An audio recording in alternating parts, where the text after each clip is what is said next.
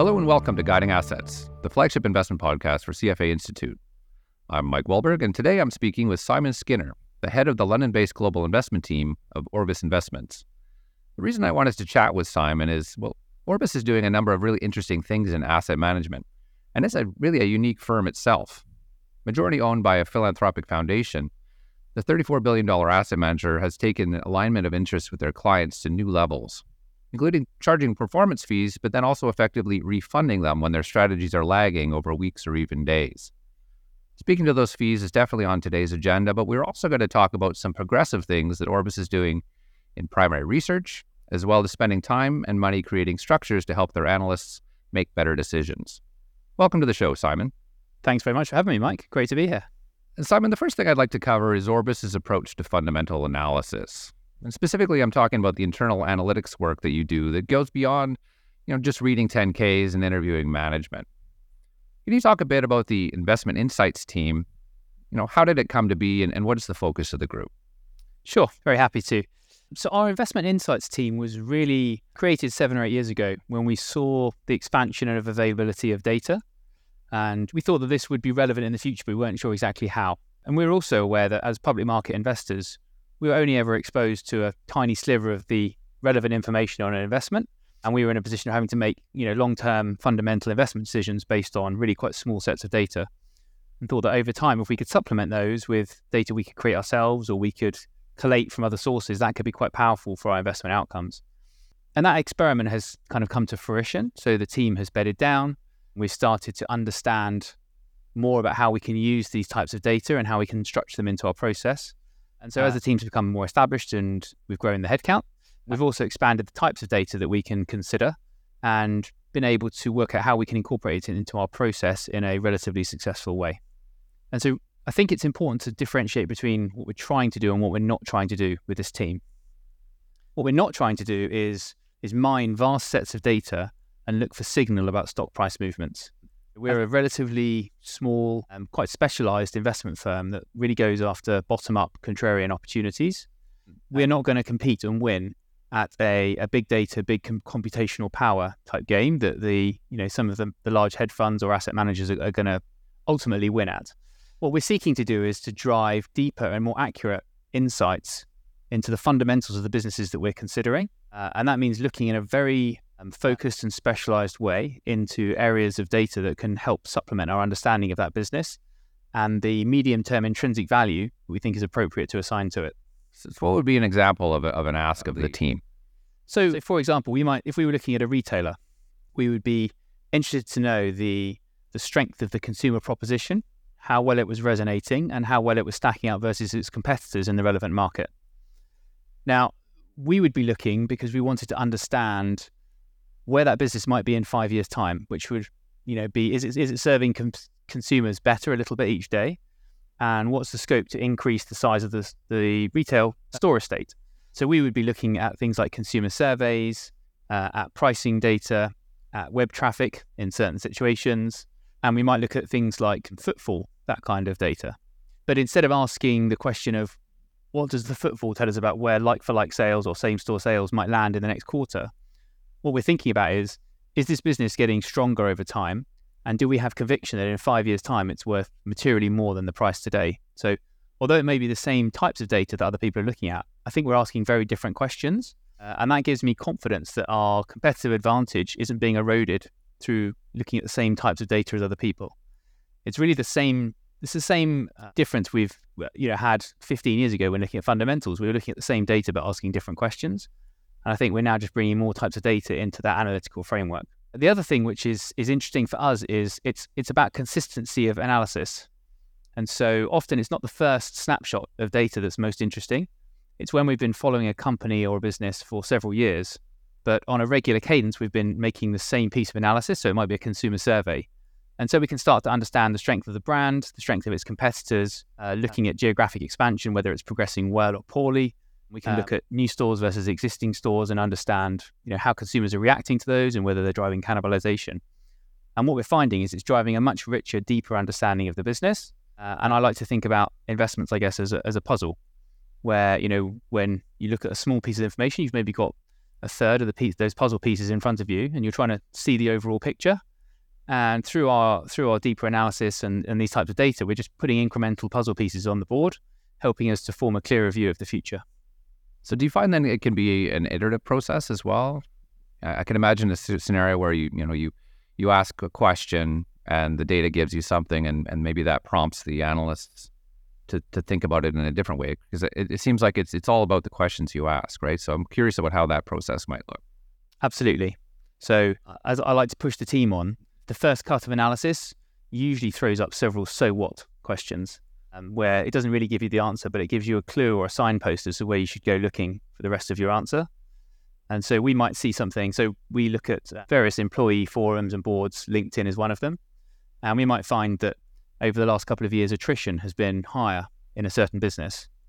Now, for a business that's going through restructuring and having to reskill its workforce, that might be a positive.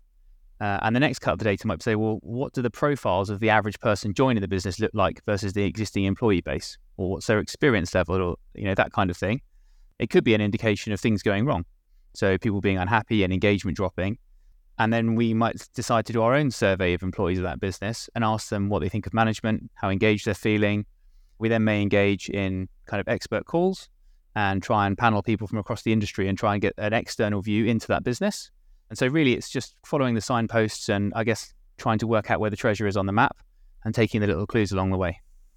So I'm curious about the skill set of the folks who are doing this work for you. Who does this job? So it's really quite a variety of backgrounds. When we started the team, there wasn't really an established industry in this area. There's much more so today. There's broadly two profiles of people in the team. So the first profile would be people we call business analysts. And these are people with a slightly technical background, but often the key characteristic they have is just very high levels of curiosity and tenacity. And so these are people with whom we will take a business and say, look, we're really interested in this engineering business that's going through a restructuring. Can you help us build conviction that management have got the buy-in of the staff and that they're likely to be successful? Now, that's a very difficult thing to do from outside the business. And so what we need is people who are kind of highly curious and also able to be creative about the ways they might go about solving that kind of puzzle or giving us clues, and be willing to kind of experiment and be wrong in the first instance, but then also to kind of follow their nose and ask those so whats that I've just discussed. So that would be the business analyst profile, and they work very closely with our fundamental analysts, working on these very specific deep dive questions. Supporting our business analysts would be people with a much deeper data background. So these would be data scientists and data engineers. And these are the people who are really distilling the vast amounts of data that's publicly available or we can procure and translating that into sensible insights. Now, we're not seeking to mine the data and look for any kind of signal against a stock price, that kind of thing. We're trying to boil down to fundamental insights about quality of a business or the engagement with management. So we need people who are able to be quite pragmatic, but also be skilled with the technical tools they need to in order to harness that data that's there.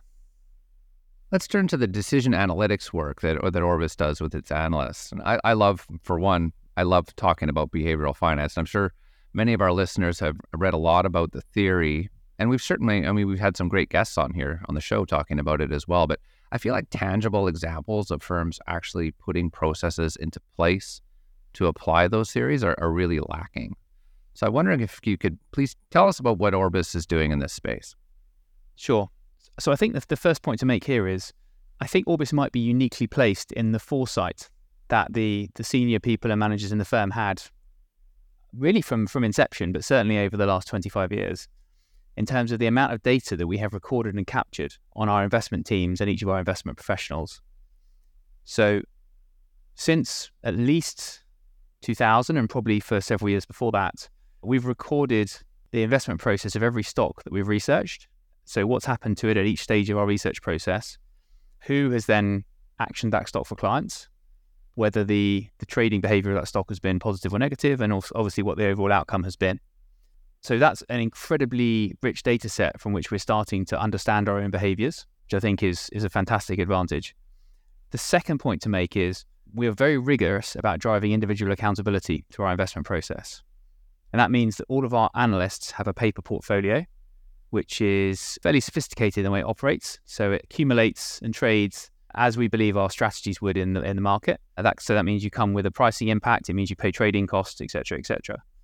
That's a very useful tool, both in terms of allowing us to identify the most skilled investors in the firm, but also providing a feedback loop to analysts in terms of which of their positions are working, how they're working, and then providing statistics like hit rates and that kind of thing. So between these two data sets, we have huge amounts of data on how our analysts behave through the investment research process and what outcomes they drive through that process. And that allows us to go back and look and start to characterize those processes with the outcomes and see what insights we can draw. So we've had this team running now for several years. It's quite established. And as we collect information on individual analysts, we're then able to do deep dives on them and to provide very rich feedback about all the different ways in which they are conducting their research, about the outcomes they're generating from the different types of research that they're doing, and hopefully allow them to iterate and improve over time. So I think the difficulty with what we're doing, which is investing for the long term, is there's a big gap between your investment process, so your initial research process, when you often build most of your confidence in a thesis, and the outcome that you realize. It's going to be at least years, if not maybe 4 to 5 years, and it's very difficult to remember clearly what you were doing at that point in time so that you can correct your shot. I guess the analogy I like to use is it's like going to the driving range in the dark and you hit all your balls and then only at the end you turn the lights on. It's very difficult to understand how to improve your swing if you can't see where your balls are landing. And I think that's, even just the time is a barrier to improvement, but we know humans are loaded with bias. And so even if it was a shorter time period between the results and the process, I still think it would be very hard for people to correct themselves with appropriate feedback. So I think this team really operates in two ways. The first is actually analysing our data and drawing out the relevant conclusions. And it can be really quite granular. And so an example from my own history is that when I have worked through an investment process in a timely fashion, as in I've prioritised that stock idea over everything else in my diary and got it done in a fairly, for us, brief time period, which might be less than a couple of months, those outcomes have been better for me. And so something in my process is more urgent, more excited, and I've driven to better outcomes there. And so I can create nudges for myself. When I'm dragging my heels on research or things are taking longer than they might otherwise do, there might be a sign in that to me that maybe this shouldn't be a top idea, or I need to go back to the drawing board and think about some fresh ideas to work on. That's quite a nuanced thing to draw out somebody's history. But the other side of this team's work, I think, is ultimately going to be more important, which is really this team is about changing behavior. It's about coaching people so that they're able to improve in the future. And we know that giving people feedback and getting them to change their behavior is incredibly difficult. And so there's a big side of this, which is about building trust and confidence between the decision analytics team and the investment team, such that people don't feel threatened or defensive, that they're open to the feedback, and that they're open as to the best mechanisms to changing their own behavior, which could be different for different people. And I think we're quite early on in that process. We've done a lot of the analysis and we've drawn out a lot of conclusions, but really understanding how to best adapt our behaviors to those conclusions is, I think, going to be a work in progress for quite a while. Yeah, that was something I wanted to touch on with you, actually, Simon. Obviously everyone wants to improve in theory, but in practice, I imagine egos could get in the way of applying this kind of work successfully. So how do you overcome resistance among analysts? So I would agree people have a positive mindset to improvement, but I would also observe that particularly as people become more senior, it becomes harder to change established habits, especially if someone is being moderately successful. It can often be quite difficult for them to make big changes to their process because they're worried about breaking something which is kind of working in the pursuit of something that could be truly great. I think one of the cultural things we need to reinforce is that this is not an assessment. This is not us critiquing people and saying, this is who you are, you cannot change, this is how we think about you forever. It's really important to us to reinforce a growth mindset and that this is a learning opportunity.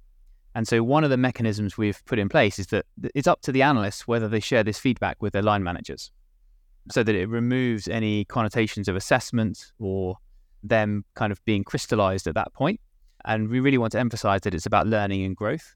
I think we will learn as we go and find other mechanisms for this. I think the other thing which has been very promising from a kind of cultural perspective is we've started with some of the senior people in the firm doing this, and they've been open about sharing their conclusions from the work that's been done on their track records. I think if we can set a good example with the senior investors at the firm, other analysts and other people in the firm will feel much more comfortable to go through the process and speak about it openly and candidly with their colleagues. And ultimately, my aim for this team is that people start to learn from each other as well as themselves and really increase the rate of learning and the trajectory of improvement at the firm. Yeah, because I guess one of the takeaways from this would be, how do you make better decisions yourself, but what role can you play in the team to help improve the overall outcomes, I imagine? I couldn't agree more, Mike. I think that's spot on. I think there's two parts to that, though. There's not only is that how can you effectively do that, but it's how can you motivate people to do that? And so, if you have a firm where people believe they are lone wolves and they succeed on their own and they live and die by the investment results that they create, then I think it's quite difficult for people to take the time out of their day and show the interest and the thought that's required to help their colleagues. If you can foster a genuine spirit of team, camaraderie, and an appreciation that we are much more than the sum of our parts if we can work effectively together, then I think you get people into the right mindset to start to share with their colleagues and start to put the overall success of the firm ahead of their own individual efforts. And I guess it helps as well that you're all eating your own cooking, right? So you're invested in the strategies yourselves, you're paying the same fees and subject to those same things, right?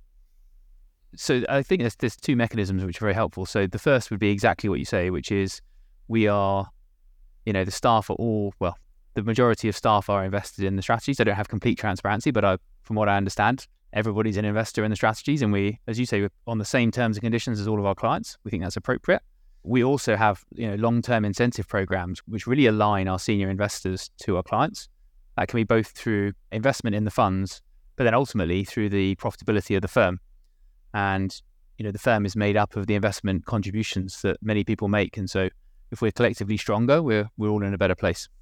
Okay, I promised we'd talk about fees, so let's spend a couple of minutes on that. Can you outline the model that Orbis uses and how you landed on this?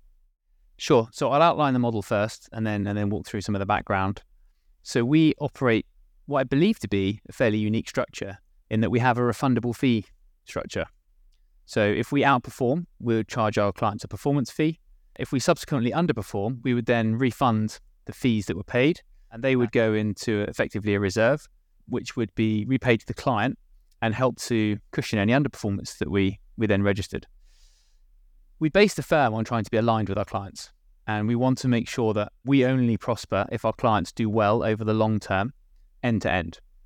And so we're always looking for ways to drive alignment, and this seemed like a very obvious one to us. If we look at the range of outcomes that a client can experience, if you believe in performance fees, there are some scenarios where the client may do poorly, but the firm does well if we were to outperform and then underperform. It's not easy to communicate this to the industry because it's so rare, but we think it's the right thing to do to maximize the alignment between our clients and the firm. And so we're committed to it. So Simon, do you think that the fee structure impacts Orbis's appetite for risk in managing those portfolios? Given that if a wider range of outcomes could cut revenues both ways? I don't. And I've been in the firm for 15 years. I've seen us invest through, several market cycles, a range of environments, through the global financial crisis, through the Euro crisis, through COVID. When I look at the approach that our investors take, and I look at the securities which come up for conversations and the conversations we have around those securities and whether they're appropriate for clients and whether they're the best things to own, there is an absolute focus on intrinsic value of those securities and how do we position ourselves to be best placed to deliver exceptional medium-term value for our clients and the funds. I guess there's a connotation of kind of swinging for the fences in your question, and I think we know that to really deliver great value for clients and to outperform over the medium term, we have to do something different. If we follow the herd, we're going to end up with the index return, and none of us are satisfied with that. That means being in some situations which, can feel very uncomfortable at the time. So either very deep value situations or very contrarian situations, or where we've got a fundamentally different take on a certain stock or industry or part of the market to everybody else. The determination to pursue those contrarian value, unpopular stocks is exactly the same today as when I arrived 15 years ago, and I've seen it be unwavering amongst our senior investors. There's certainly been pressure we feel pressure when there are periods when we're not delivering alpha for our clients. But I think if we come back to our ownership structure, the alignment of the firm with our clients, and really, I guess, the culture that we've developed internally, which is, very strong and single-minded on delivering medium-term outperformance. I'm not concerned that we are drifting to, a kind of less volatile or a little more conservative approach. We just, we take the market opportunity that we see and we try to do the best that we can with a kind of longer-term horizon. And I'll say, just before I move on to our last question here, that you do have the numbers, you put up the alpha, so the listeners shouldn't read into that you don't. You absolutely have put up the medium and long-term numbers for your clients there. It's very nice of you to say that we've put up the numbers. If we look at how we have delivered over the last, say, 10 years for clients, we would be disappointed internally that we have not done better. And, we can identify some errors that we've made and we're, working on correcting those. But we also feel extremely good about the outperformance potential of our strategies today. And we look at the divergence of opportunities, both by sector and by geographic market. And we feel that the alpha opportunity going forward is really quite favourable. And so if we've been able to weather the last 10 years when we feel like the trends have not been helpful for the way that we invest or active management, perhaps there are some easier times ahead for Orbis and for our clients. Going to move on to our last question today. Simon, we're out of time here almost, but I want to ask, what was your first job in the industry? And if you could go back and take yourself for coffee on your first day, what key piece of advice would you offer yourself? So my first job in the industry was at Orbis. I joined having been a corporate lawyer previously, and I joined in 2008 when the world was falling apart for financial markets. And so it was as someone new to the industry, it was a wonderful learning opportunity, and a lot happened in a couple of years then. So that was pretty both interesting and exciting. I think if I could take myself out for coffee and give myself a piece of advice, it would be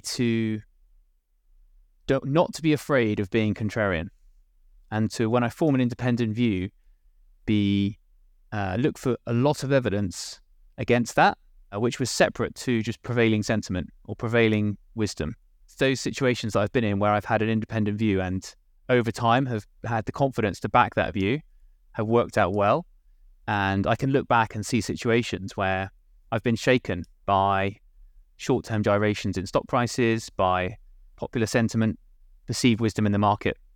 And, there have been mistakes. And so hopefully I can learn from that. I've been speaking today with Simon Skinner, member of the UK Executive Committee and head of the Global Investment Team for Orbis Investments. Thanks so much for chatting with me today, Simon. Thanks, Mike. It's been a pleasure. I'm Mike Wallberg, and this has been Guiding Assets.